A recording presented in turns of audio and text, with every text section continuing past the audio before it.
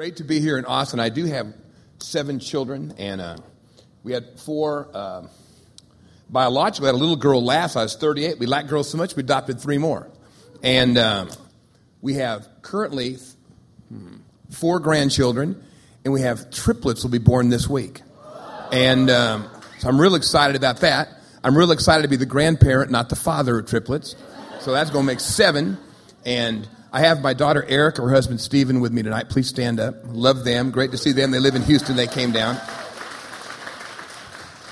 Let's just pray that we're going to turn in the Word. In fact, turn to Mark 4. I had something ready to share, then I got in worship, and it changed. Now, the problem is I can't blame the Lord for that because He never changes His mind. That means I just wasn't listening well enough till I got to worship, must be. Can you say, Lord, why'd you change your mind? He changeth not. Okay. Turn to Mark 4. Let's pray. Father, I thank you for this church. I thank you for what you're doing here. God, for the great staff, the elders, the congregation. Lord, I just pray, Lord, as I begin to worship, you drop this message into my heart, and we'll just open the Bible and talk about it. And I pray you'd speak to us like very specifically. Just pinpoint what you're saying to these people, and then as well tomorrow also. Let me read a passage out of Mark, the 4th chapter. That day, when evening came, he said to his disciples, let's go to the other side. Let me speak the context. When you look in Matthew 8, which is also, this is the Mark's account of what you see in Matthew 8. Basically, the disciples were in the middle of a mini revival. Jesus was basing at that time in Capernaum. It's where Peter and some of the disciples lived. In Matthew 8, you find as he's going toward Capernaum, that's where the Roman centurion had the sick servant. And that's a very profound story. You remember it. Jesus said, I'll come to your house and heal him. And the centurion said, I'm not worthy that you come to my house, but if you'll speak the word, he'll be healed. So all of a sudden, with this Gentile Roman centurion, I might add, typically not very popular to Jews, although he was kind of beloved, we find another account. But I want to point out something there. Jesus didn't want to just heal a servant, he wanted to come to his house. And many times, if we're not careful, we settle for a miracle and miss intimacy. Jesus is just not interested in healing you. He wants to come to your house, wants to touch you. So Capernaum's already being shaken up. He gets into Capernaum, remember the story. Peter's mother-in-law is very sick. One account says he rebuked the fever. That's interesting. That word rebuke is a word out of Jewish exorcism. Might have been a demonically inspired fever. He speaks, and when she's healed, an unusual thing breaks out in the ministry of Jesus. Not that the sick are healed and the demonized are set free, but the Bible says every sick person and every demonized person is set free. A healing revival. The disciples are thinking, man, it can't get any better than this. God's reviving our city, and God's blessed your church here. You've grown. I've been coming to this church for decades, I guess. And I can remember here last time feeling another wave of growth was coming, and so it's been. But I'm here to tell you, you're crossing into another wave of exponential growth. And it won't be addition, it'll be multiplication. And because of that, things were beginning to affect you that you've not yet fully understood, and I want to point them out to you. Now, the crowd grows so large that Jesus, as he's wont to do at times, has to get in a boat and speak from the seashore. Now, in the disciples' minds, there can't be anything better than what they're seeing. Like relatives, friends, families being transformed, and all of a sudden Jesus, in verse 35, and we could read that Matthew 8 account, I like the Mark better. That day when evening came, he said to his disciples, let's go over to the other side. Now, as usual, it's evening. It's dark. It's disorienting. And many of the greatest moves you'll ever make in your life will seem dark to you. You can't figure it out. When the Lord first begins to speak to you, you understand. In fact, there's a couple here, you're in the midst of a real career thing right now. And in fact, you're in the midst of a career change, and it scares you because in the last 6 months, what you've been very happy with has dried up.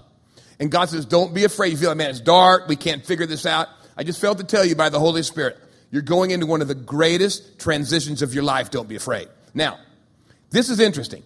Let's go to the other side, leaving the crowd behind. As Morgan will tell you, it's counterintuitive for a pastor to leave a crowd. There are hundreds of people there.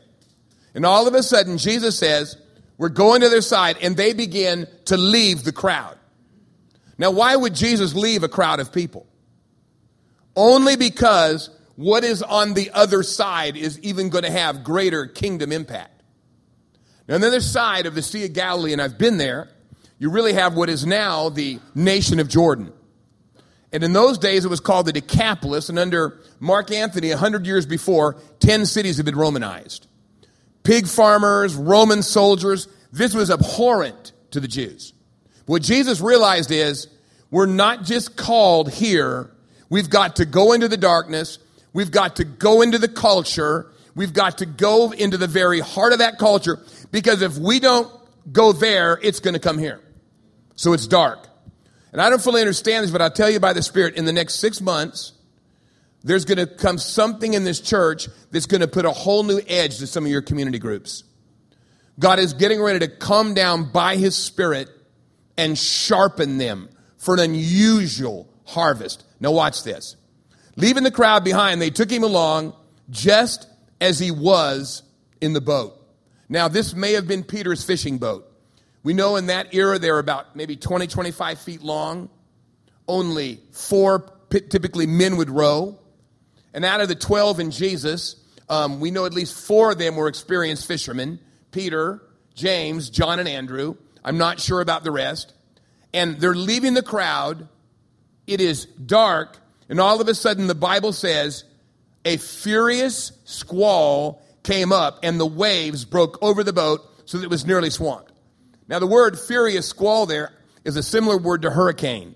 And to this day on the Sea of Galilee, there are these storms that simply come out of nowhere.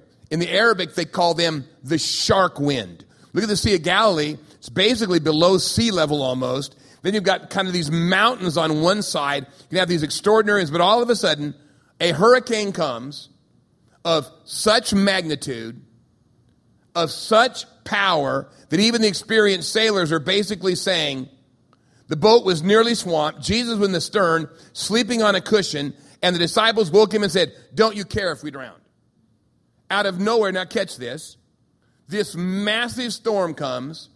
Here are men that have grown up on the Sea of Galilee, but it's so powerful, it's so extraordinary that they was, we're dead if it doesn't stop.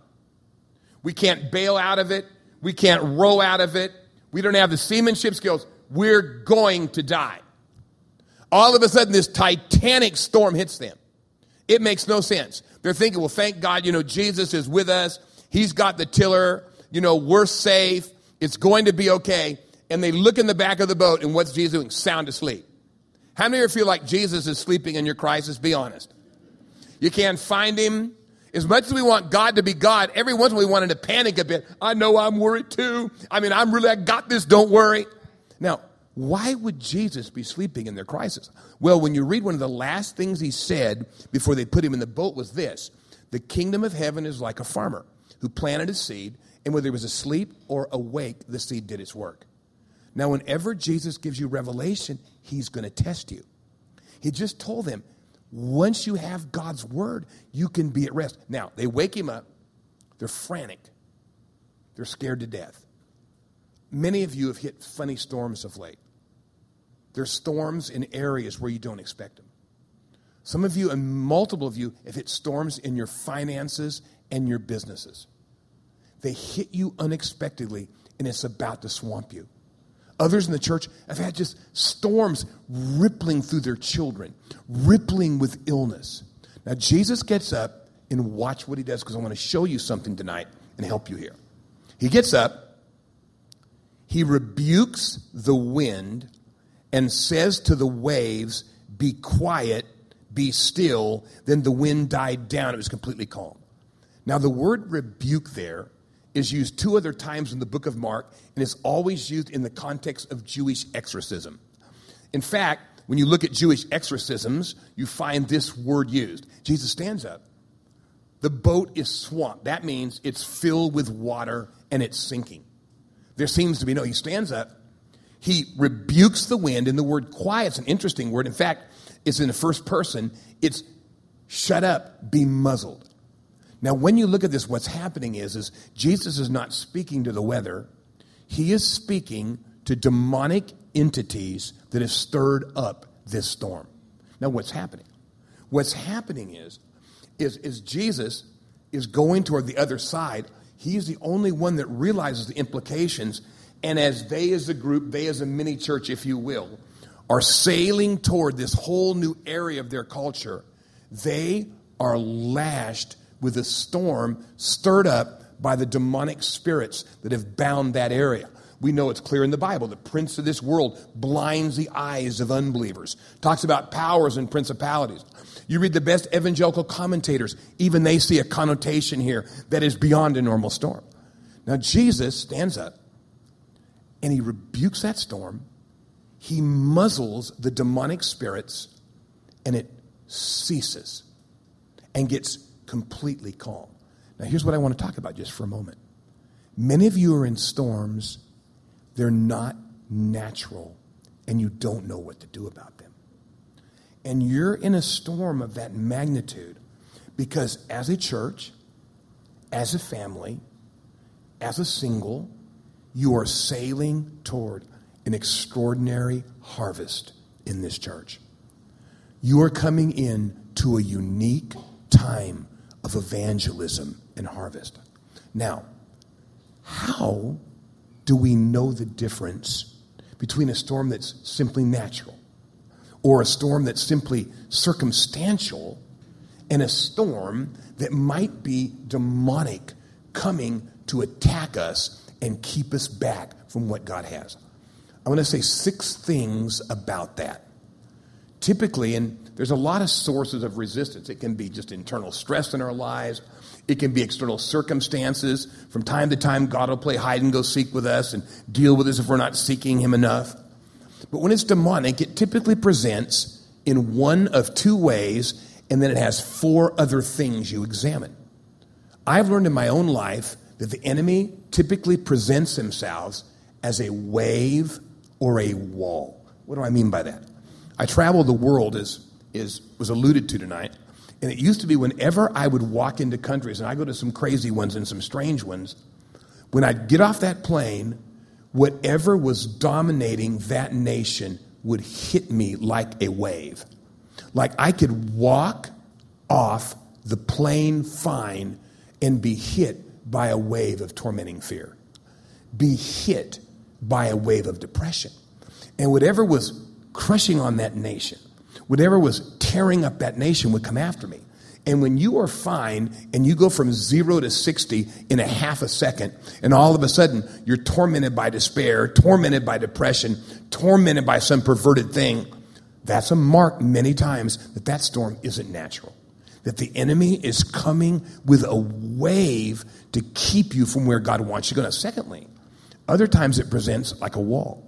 Many of you have ever been in a situation where you just can't find God? Raise your hand. It just feels like everything's brass. It feels like there is a wall between you and God. Now, how many of you know God's never going to build a wall between you and he? In fact, Jesus tore down the wall. He tore down the petition. Even when we sin, it may be kind of filmy. We may kind of feel shame. It's not a wall. But the enemy many times will create this barrier that just makes you feel cut off from God. I find that. I remember flying into Japan after the big tsunami struck, and where it struck Japan was right in the most unchurched area of Japan. And we have I think 9 churches in Japan, some extraordinary churches, and the naval officer in charge of the rescue comes from our church. And when that thing hit, Christians responded so well that it touched the whole nation, and all of a sudden things began to grow in Japan in unusual ways.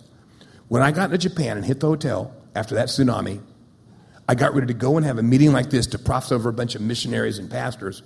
It was like an iron box dropped over my head, and I could not hear or feel God. Now, when you're ready to go and prophesy, that's not a good feeling. So I had to ask, okay, what is this? It was truly demonic. Now, the other 4 things I look at are this. When a storm hits me, I was in Turkey recently. I've been in Turkey 2 years in a row. And Turkey, as you know, is in shambles right now. And the president, Erdogan, has wanted to restore Turkey to a caliphate and an Islamic state, basically. In the last 2 times I was there, in fact, when I went year before last, I got so sick there, I was sick 5 months. This time I went, the minute we got there, Kathy and I got deathly sick. Deathly sick. I don't mean we were dying, but we just shattered us. In fact, I started getting well from that. In the middle of the night, I woke up and my ears closed and did not open for 4 months. And I told the brothers there, this nation's getting ready to blow apart. That there's something being waged for the very soul of this nation. I could feel it. But the enemy was fighting this. And the minute I got in the car, the closer I got to the airport, the better I felt. And by the time I hit the airplane, I was well, other than my ears. Now, what was that? That wasn't natural. So I look for 4 things when I get in a storm, because when a storm is demonic, you have to treat it differently and handle it differently. I judge 4 things: the level of intensity, the level of density, the level of immensity, and the level of propensity. Let me talk about all 4. If you start saying, the kids have never been sick this long, it's never been this bad, this doesn't even make sense. We've never had a cycle. Many times when it makes no natural sense, it's because there's a supernatural element that you need to face in the power of Christ and deal it and break it. Secondly, when you get in spiritual warfare, there's a density level. It just seems like it's endless. It gets thicker and thicker. You can feel like you're walking through mud. You feel like you're just pushing this thing. You can literally feel something around you at times. Thirdly, immensity. One of the marks of demonic warfare is this: the problem you're facing is magnified, and the promise of Christ is minimized. The more you walk through it, the darker it gets. The more you walk through her, the bigger it gets. Now, here's the subtle thing: propensity. Typically, the enemy will attack you in an area where you already have a propensity. You're kind of melancholy, depression. You're kind of anxious. He'll clip you with worry. Why? Because when it comes in an area we're already struggling in, it's harder to see it. Isn't it interesting that the enemy attacked those men in an area of their strength? Fishing boats and sailorship, if I may use that word. And so it was hard for them to realize, because they'd faced storms and sailed, that this storm, which they knew could kill them, had a different source. Many of you are locked into a storm right now. There are storm winds blowing over multiple people in this church. You said things like, it's not normally this strong, it's relentless. One of you is in a new promotion type thing at work, and you thought it would be great. It's been worse than you even imagined. That's not all natural. And some of you are facing that right now. Now watch this. Interesting. Let me prove this to you. So, Jesus gets done. Only Jesus, he goes. Of course, the boat was filled with water, sinking. He goes, man, what's wrong with you guys? Don't you have any faith? Who could say it but Jesus? Now catch this. They sail, watch me, over to the Gerasenes, over to the Decapolis. And the Gerasenes, the Decapolis, are being dominated by the Gadarene demoniac. Now understand, no one even wants to go that way. He screams, slashes himself. He says he's been chained and snapped the chains. Now that's under Roman control. That means Roman soldiers were chaining him. He had snapped the chains. They couldn't arrest him. He was the greatest terrorist, the greatest brigand of his age. Now watch this. Jesus and the disciples hit the shore. As they walk out, they see the Gadarene demoniac screaming and shrieking, they think coming to attack them. Now you think, are the disciples afraid? Probably not. When Jesus just calmed a hurricane with one demonized man. Typically, what you face crossing over to the next place God has for you is to put what you're going to face there in perspective. The things he teaches you, the things you're learning on your boat ride to the next place are exactly what you're going to need. Now watch this. The Gadarene demoniac, this is the most feared being in that part of the world. He sees Jesus, falls down, and surrenders immediately. Demons just say, don't torment us. Can we stay here when you cast us out? What happens? When Jesus shattered that demonic power on the boat ride, he also affected people under its control. You see, a lot of times as a church, the battles we get into, the fights we have over our job, over our employment, over things that force us to pray more, force us to intercede more, force us to cry out for. When we do that, it's not just about us, it's about where we're going. Now, check this. The Gadarene demoniac basically falls down, and in a moment he's in his right mind. Disciples are going to feel like this is a failure because basically the inhabitants are so afraid they lost their pig business. They beg him, get out of here. We don't want you here. And then Jesus does something very funny. The Gadarene demoniac, who's now in his right mind and fully clothed, goes, I beg you, can I go with you? Can I be a disciple? Jesus goes, no, you stay here. Now, that seems to make no sense, but Jesus realizes that one changed life is going to be a ticking time bomb of the gospel in the Decapolis. And when they come back months later, which is another story, there's an explosive healing revival that sweeps the Decapolis. What am I saying? This church is coming into a new era of growth. I don't want to say this prematurely, but it's going to be such an era of growth that it will result in another site off this property. There's going to be such an explosion of growth in another area, outlying area in the city, that you're going to need like an evening service there or something. Now watch me. As you sail toward that, the enemy has been hammering some of you.